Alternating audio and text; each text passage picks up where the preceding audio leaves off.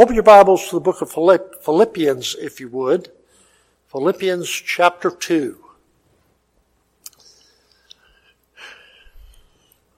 And for the next three services, this morning, tonight, next Sunday morning, we're going to be dealing with the part of our spiritual life that we are involved in right now, which is the part between the time that we got saved and the time when we are finally perfect. And that is all just one big struggle. I saw on Facebook this morning someone who had written an article about the fact that they wake up one morning and find themselves in the winter of their lives. And what they mean by that is spring, summer, and fall has passed, and now they're in the winter, and they're talking about how they don't know how they got there. Back so many years ago, they were young, and they assumed that everything was going to go forever. We're never going to get to the end of this. It's when you're a child, you think life is forever. And I can remember when I was a teenager growing up, and I thought, I don't believe I'll ever see the year 2000. I thought that 21 years in the past now. And I thought, man, if I live until the year 2040, that would be unreal. But if I lived till the year 2040, I'd be 90 years old. Well, that's not so far down the road, and I don't know if I'll make it to 2040. But they made this statement, which I thought was interesting. And that is that we're never going to be any younger than we are right now. That's sobering, isn't it? We have been younger, but we're not ever going to be any younger than we are right now. And we don't know how old we're going to be. So the only time that we actually have is right now. And the older we get, the more uncertain the future becomes as far as this earthly existence is involved. But the good thing is the future is very bright, because when this part, the winter of our human life, is over, that means the best chapter of our existence is just beginning. And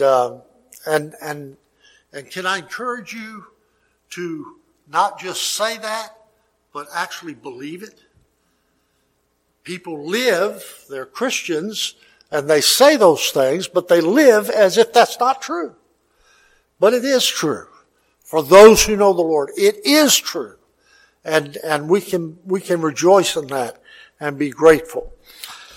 The book of Philippians, one of my favorite books in Scripture. It's very practical, and it's written by a man who is sitting in a prison cell.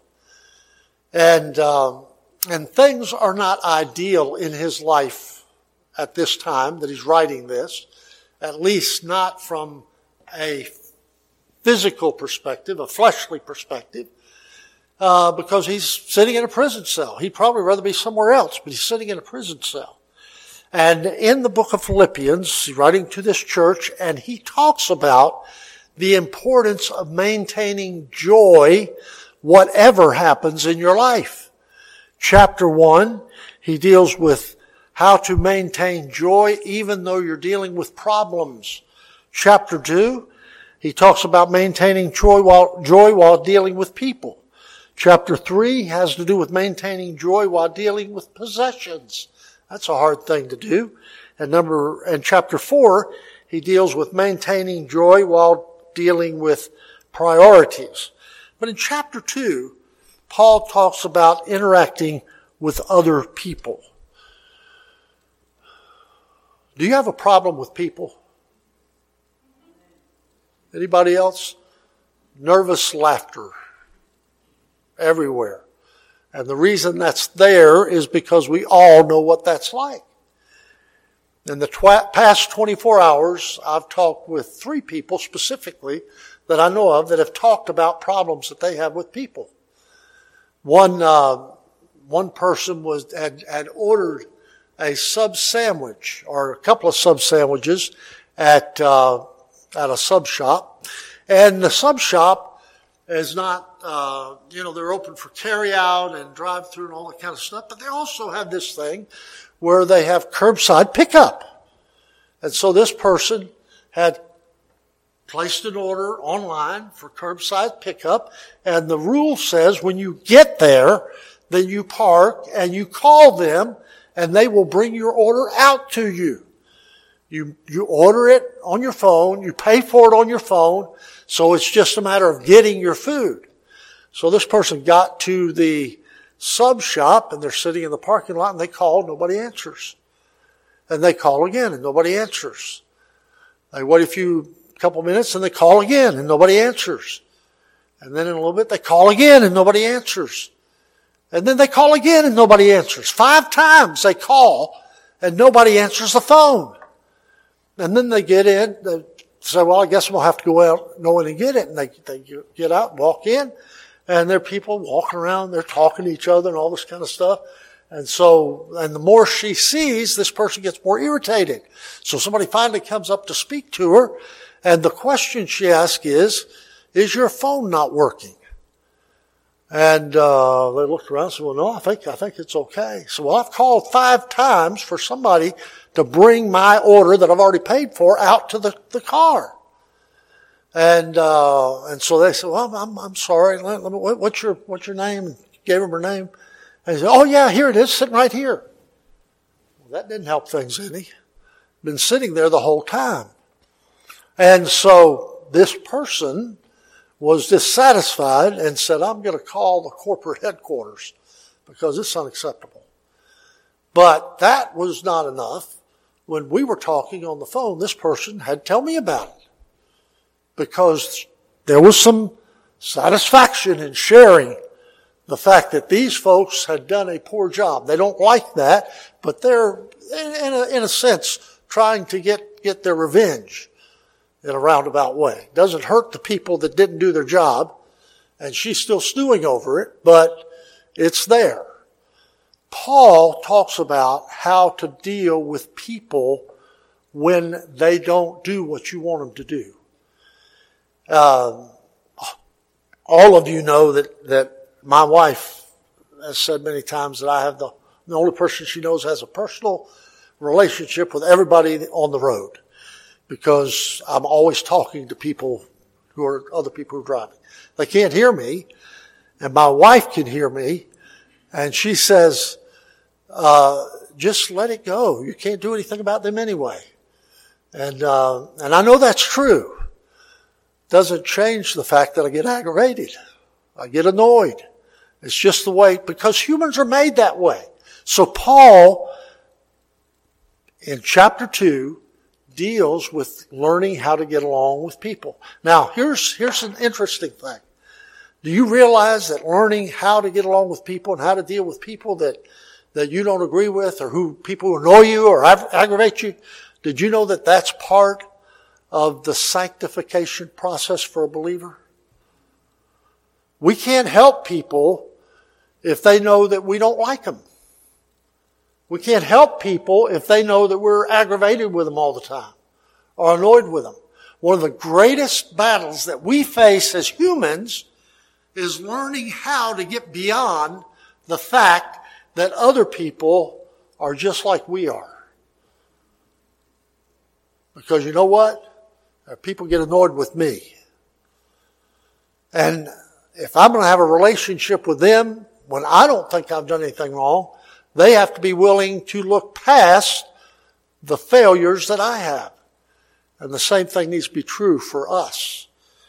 And so in chapter 2, Paul deals with this matter of sanctification in our lives. Notice in verses 1 through 4, we're not going to read all of these, but in verses 1 through 4, he mentions an exalted ambition. Notice what it says in verse 1. If there be therefore any consolation in Christ, any comfort of love, any fellowship of the Spirit, if any bowels and mercies, fill fulfill ye my joy, that ye be like-minded, having the same love, being of one accord, of one mind. Let nothing be done through strife or vainglory, but in lowliness of mind let each esteem other better than themselves. Look not every man on his own things, but every man also on the things of others. We're supposed to get along, and the goal, Paul says, is unity. And that's not always easy. But not only do we see an exalted ambition, we see an essential attitude. Verses 5 through 11. These verses are very familiar to all of you. Many of you probably have them memorized. It says, let this mind be in you, which was also in Christ Jesus, who being in the form of God, thought it not robbery to be equal with God, but made himself of no reputation, and took upon him the form of a servant, and was made in the likeness of men. And being found in fashion as a man, he humbled himself, and became obedient unto death, even the death of the cross. Wherefore God also hath highly exalted him, and given him a name which is above every name. We cannot have unity, we can't get along with people unless we have a proper spirit. And so often, when we get annoyed at others, they may be doing something that annoys us, but it may well be that the reason we're so annoyed is that we don't have a proper spirit toward them. We can't expect other people to be what they are not, and we don't reach that, we don't attain that goal ourselves either. Christ has set the example, and the example is one of humility and of obedience and a servant's heart. We talked about humility last week. That's a challenge for every one of us. But a Christ-like spirit requires humility, seeing others as better than ourselves, looking upon their things instead of our own, exalting them to a position that is above our position. So we see an exalted ambition, an essential attitude, and thirdly, an educated approach. In verse number 12, it says, wherefore, my beloved, as ye have always obeyed, not as in my presence only, but now much more in my absence, work out your own salvation with fear and trembling. Now that's an interesting verse. And I've heard message after message after message on that verse. But this is not saying that we have to manage somehow to make our salvation what it ought to be. It's not talking about working to get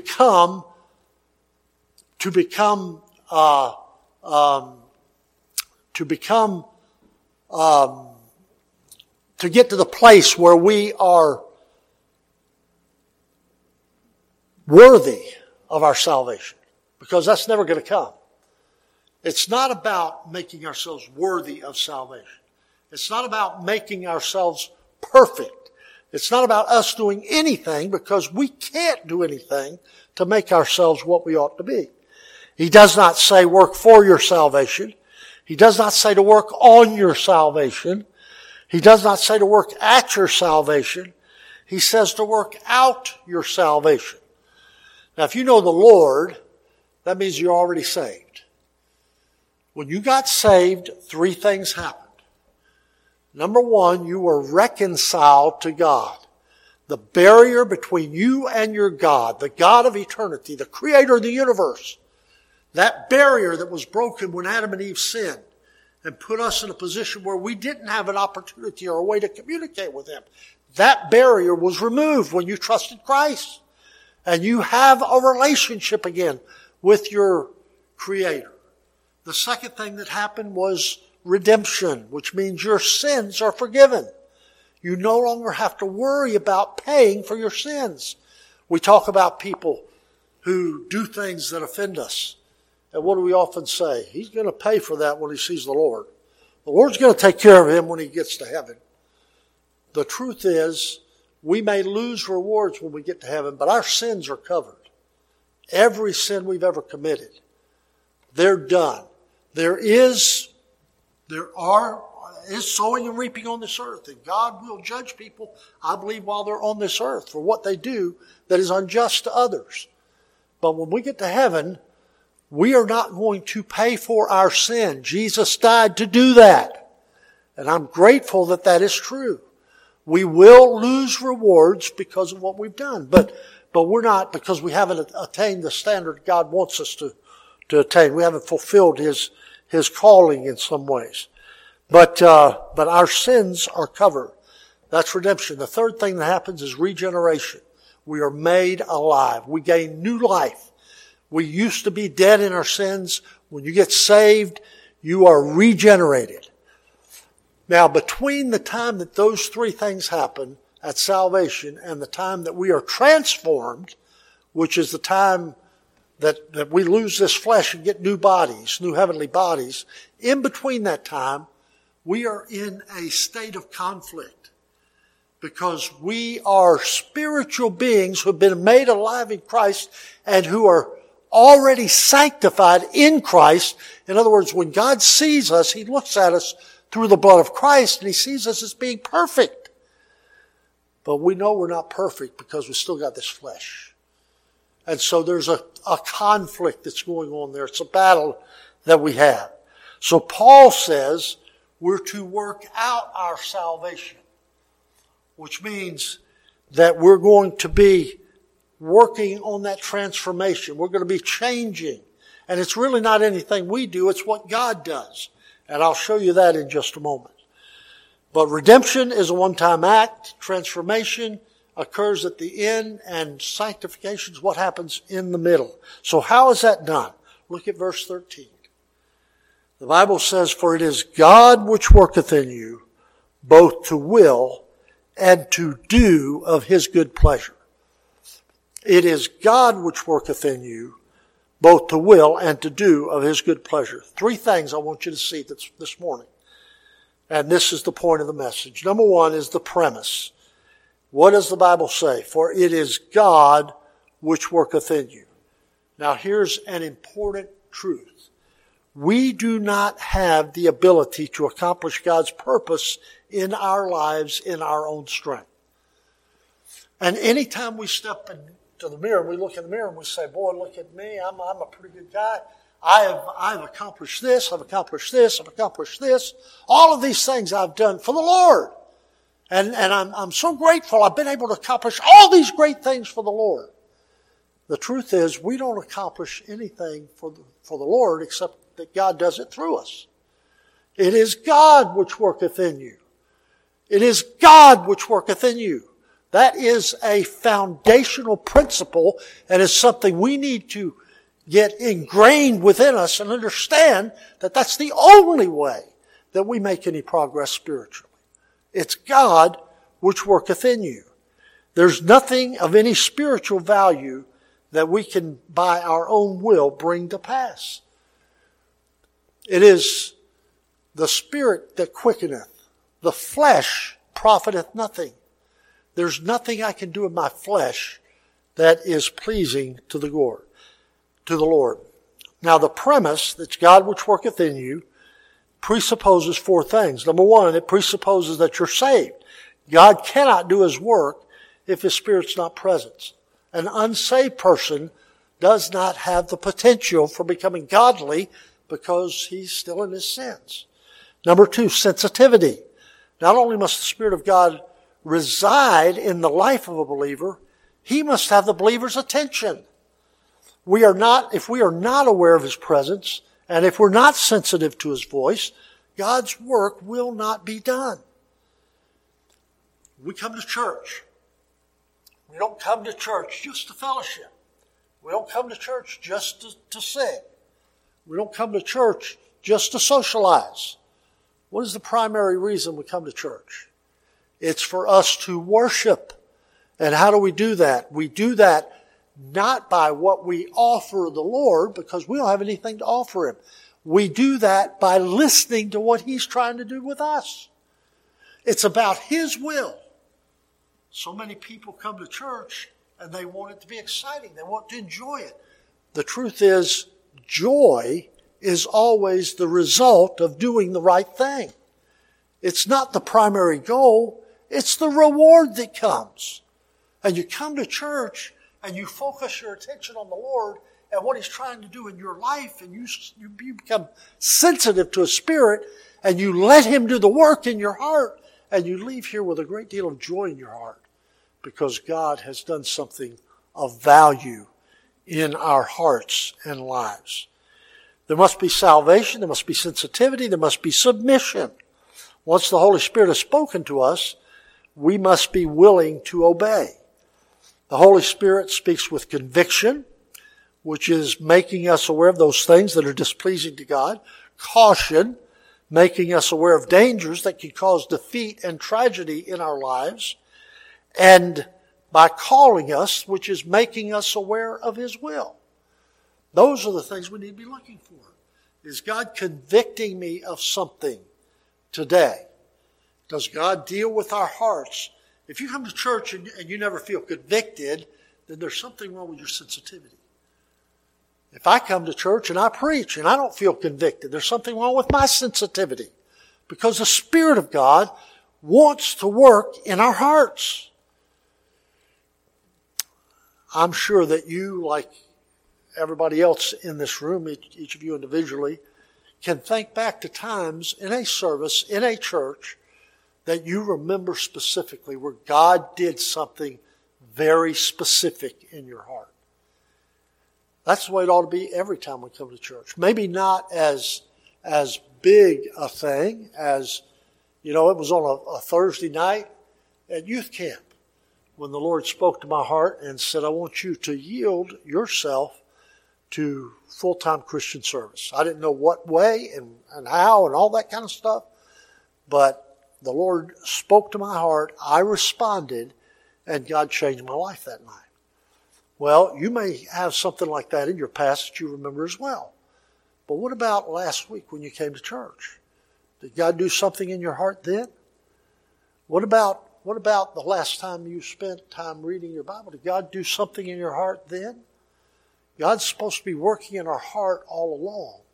And for us to be transformed the way He wants us to be transformed, we must be listening and then responding to what He says to us. And then number 4, steadfastness. We must be consistent in our walk after making those decisions. So the premise is, it is God which worketh in you. The Spirit of God lives within you. He's working in you to accomplish His purpose and His will and to give you guidance about what He wants you to do. Secondly, what is His purpose? Look again at verse 13. For it is God which worketh in you both to will and to do of His good pleasure. God's purpose is to influence both our will and our conduct. Now we have a choice. God says, there have been times in my life, and my wife knows about this because we've talked about it. There have been times in my life when the Lord spoke to me and said, we're not doing that, or we're not going to do this anymore, or whatever. There are things, and there have been times when I've said to her, we're not. This is changing. We're not going to do this anymore. And she usually says, I agree, because she sees the same thing I see. But there have been times when I've started to go into a restaurant and we turn around and walk back out because I believe the Lord put within my heart a caution about what we might encounter. You say, well, that's a ridiculous thing, not going to a restaurant. I don't think that's ridiculous. I think the Lord impresses upon us, if we're being sensitive to Him, where we ought to walk and where we shouldn't walk, and what we ought to do, what we ought not to do.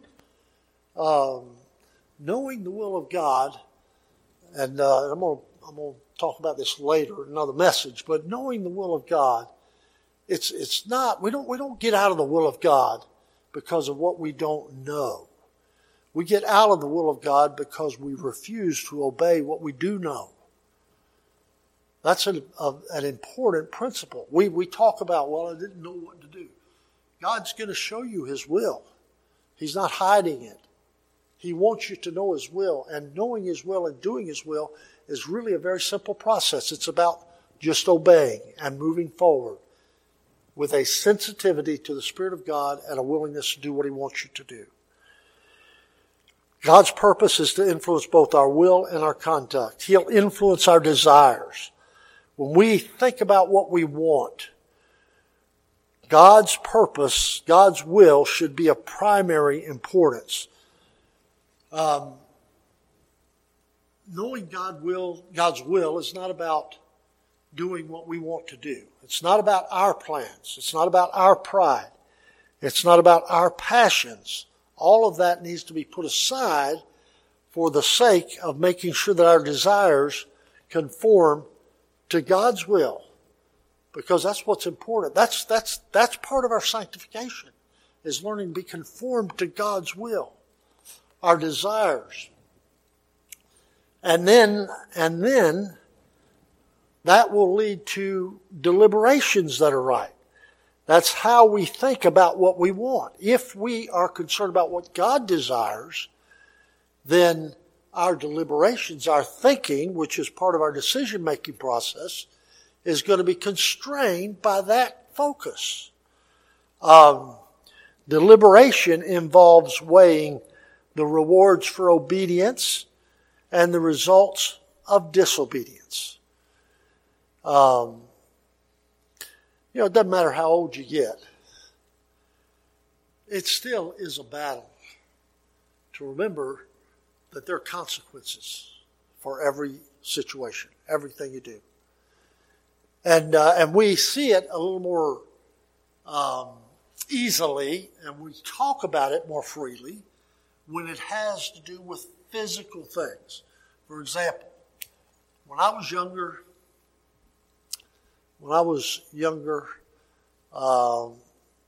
less than 40 years old, wow, it's almost half my life ago now. That's sobering. No, not quite half yet, but when I was 40 years old or younger, I used to eat anything I wanted, whenever I wanted, whatever I wanted, what amount I wanted, didn't matter. I'd eat and I just went on.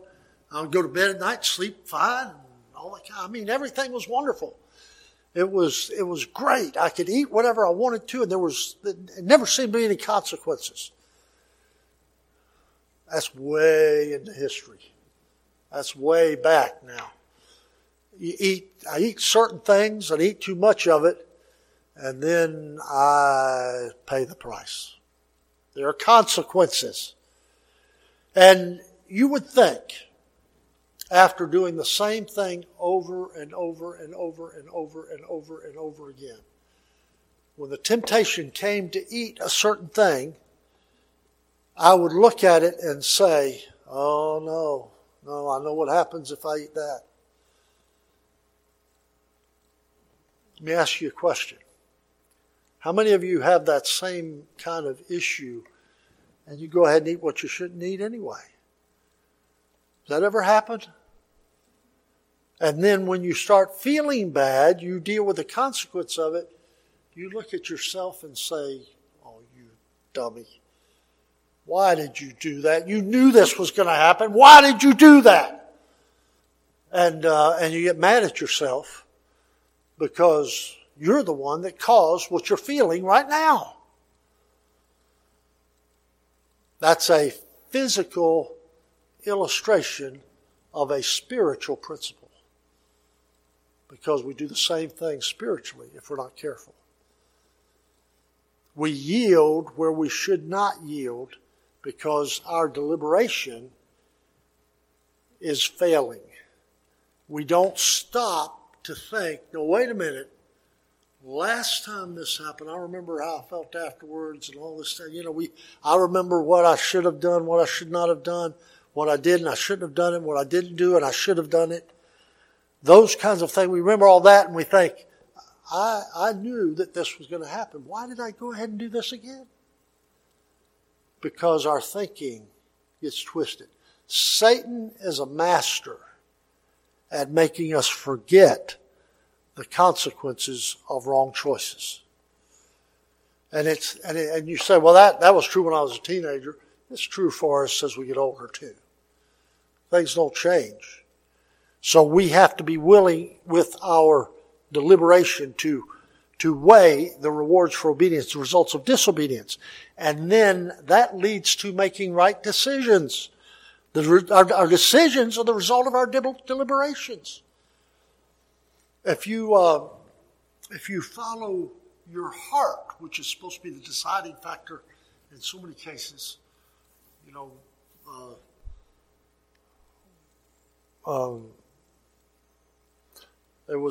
watched a movie on the Hallmark Channel, and this guy died or was about to die, and the wife and the daughters were sitting around, and they're weeping and they're concerned about what's going to happen to their dad. And the mother says, "We need to have faith that our love will pull him through,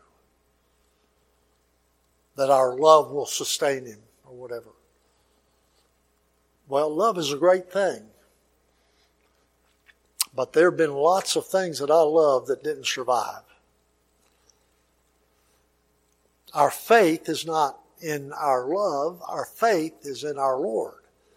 But that's just one example of how our thinking gets twisted if we're not careful. The result of our deliberation, faith in what God is helping us to know we ought to do or ought not to do. And then determination, which is strength to follow through. But that determination, that strength comes not from within us, but from our God. So we see the premise. It is God which worketh in you, God which worketh in you. The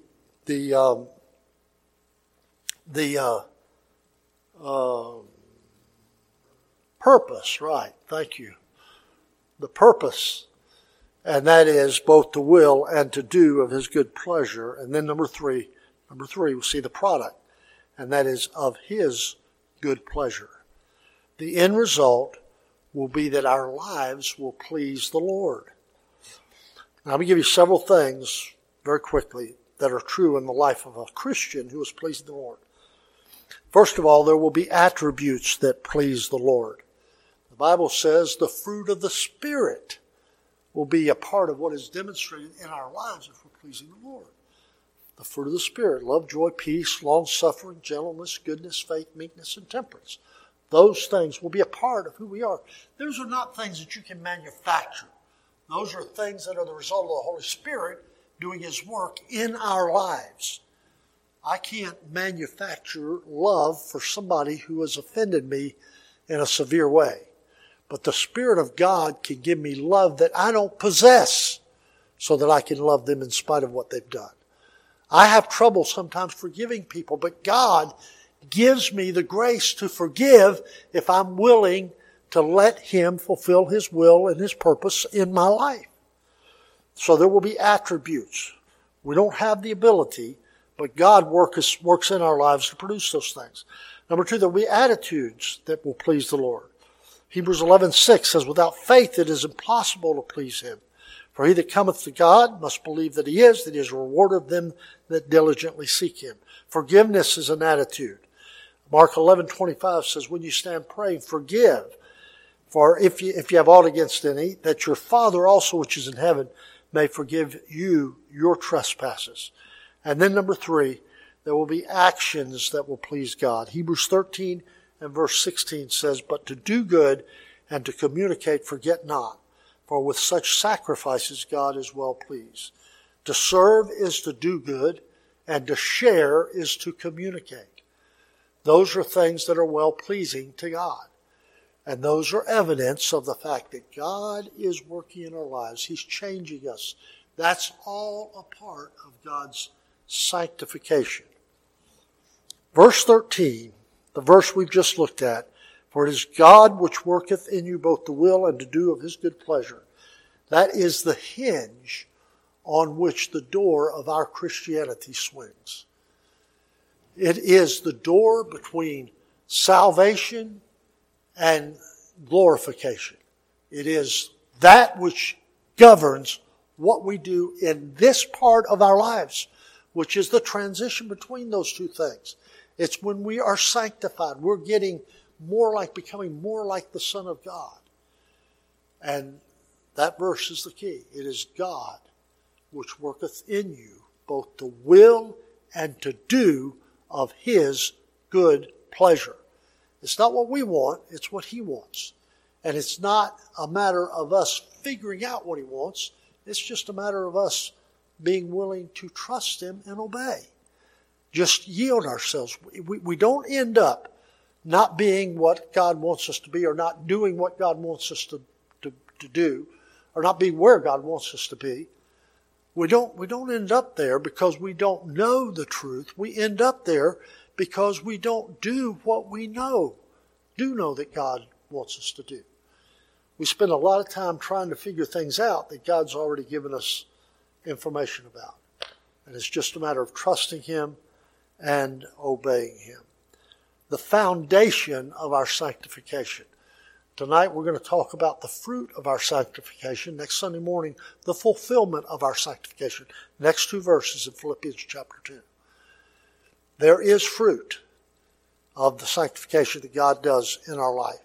And there is a fulfillment that comes when we are where we ought to be.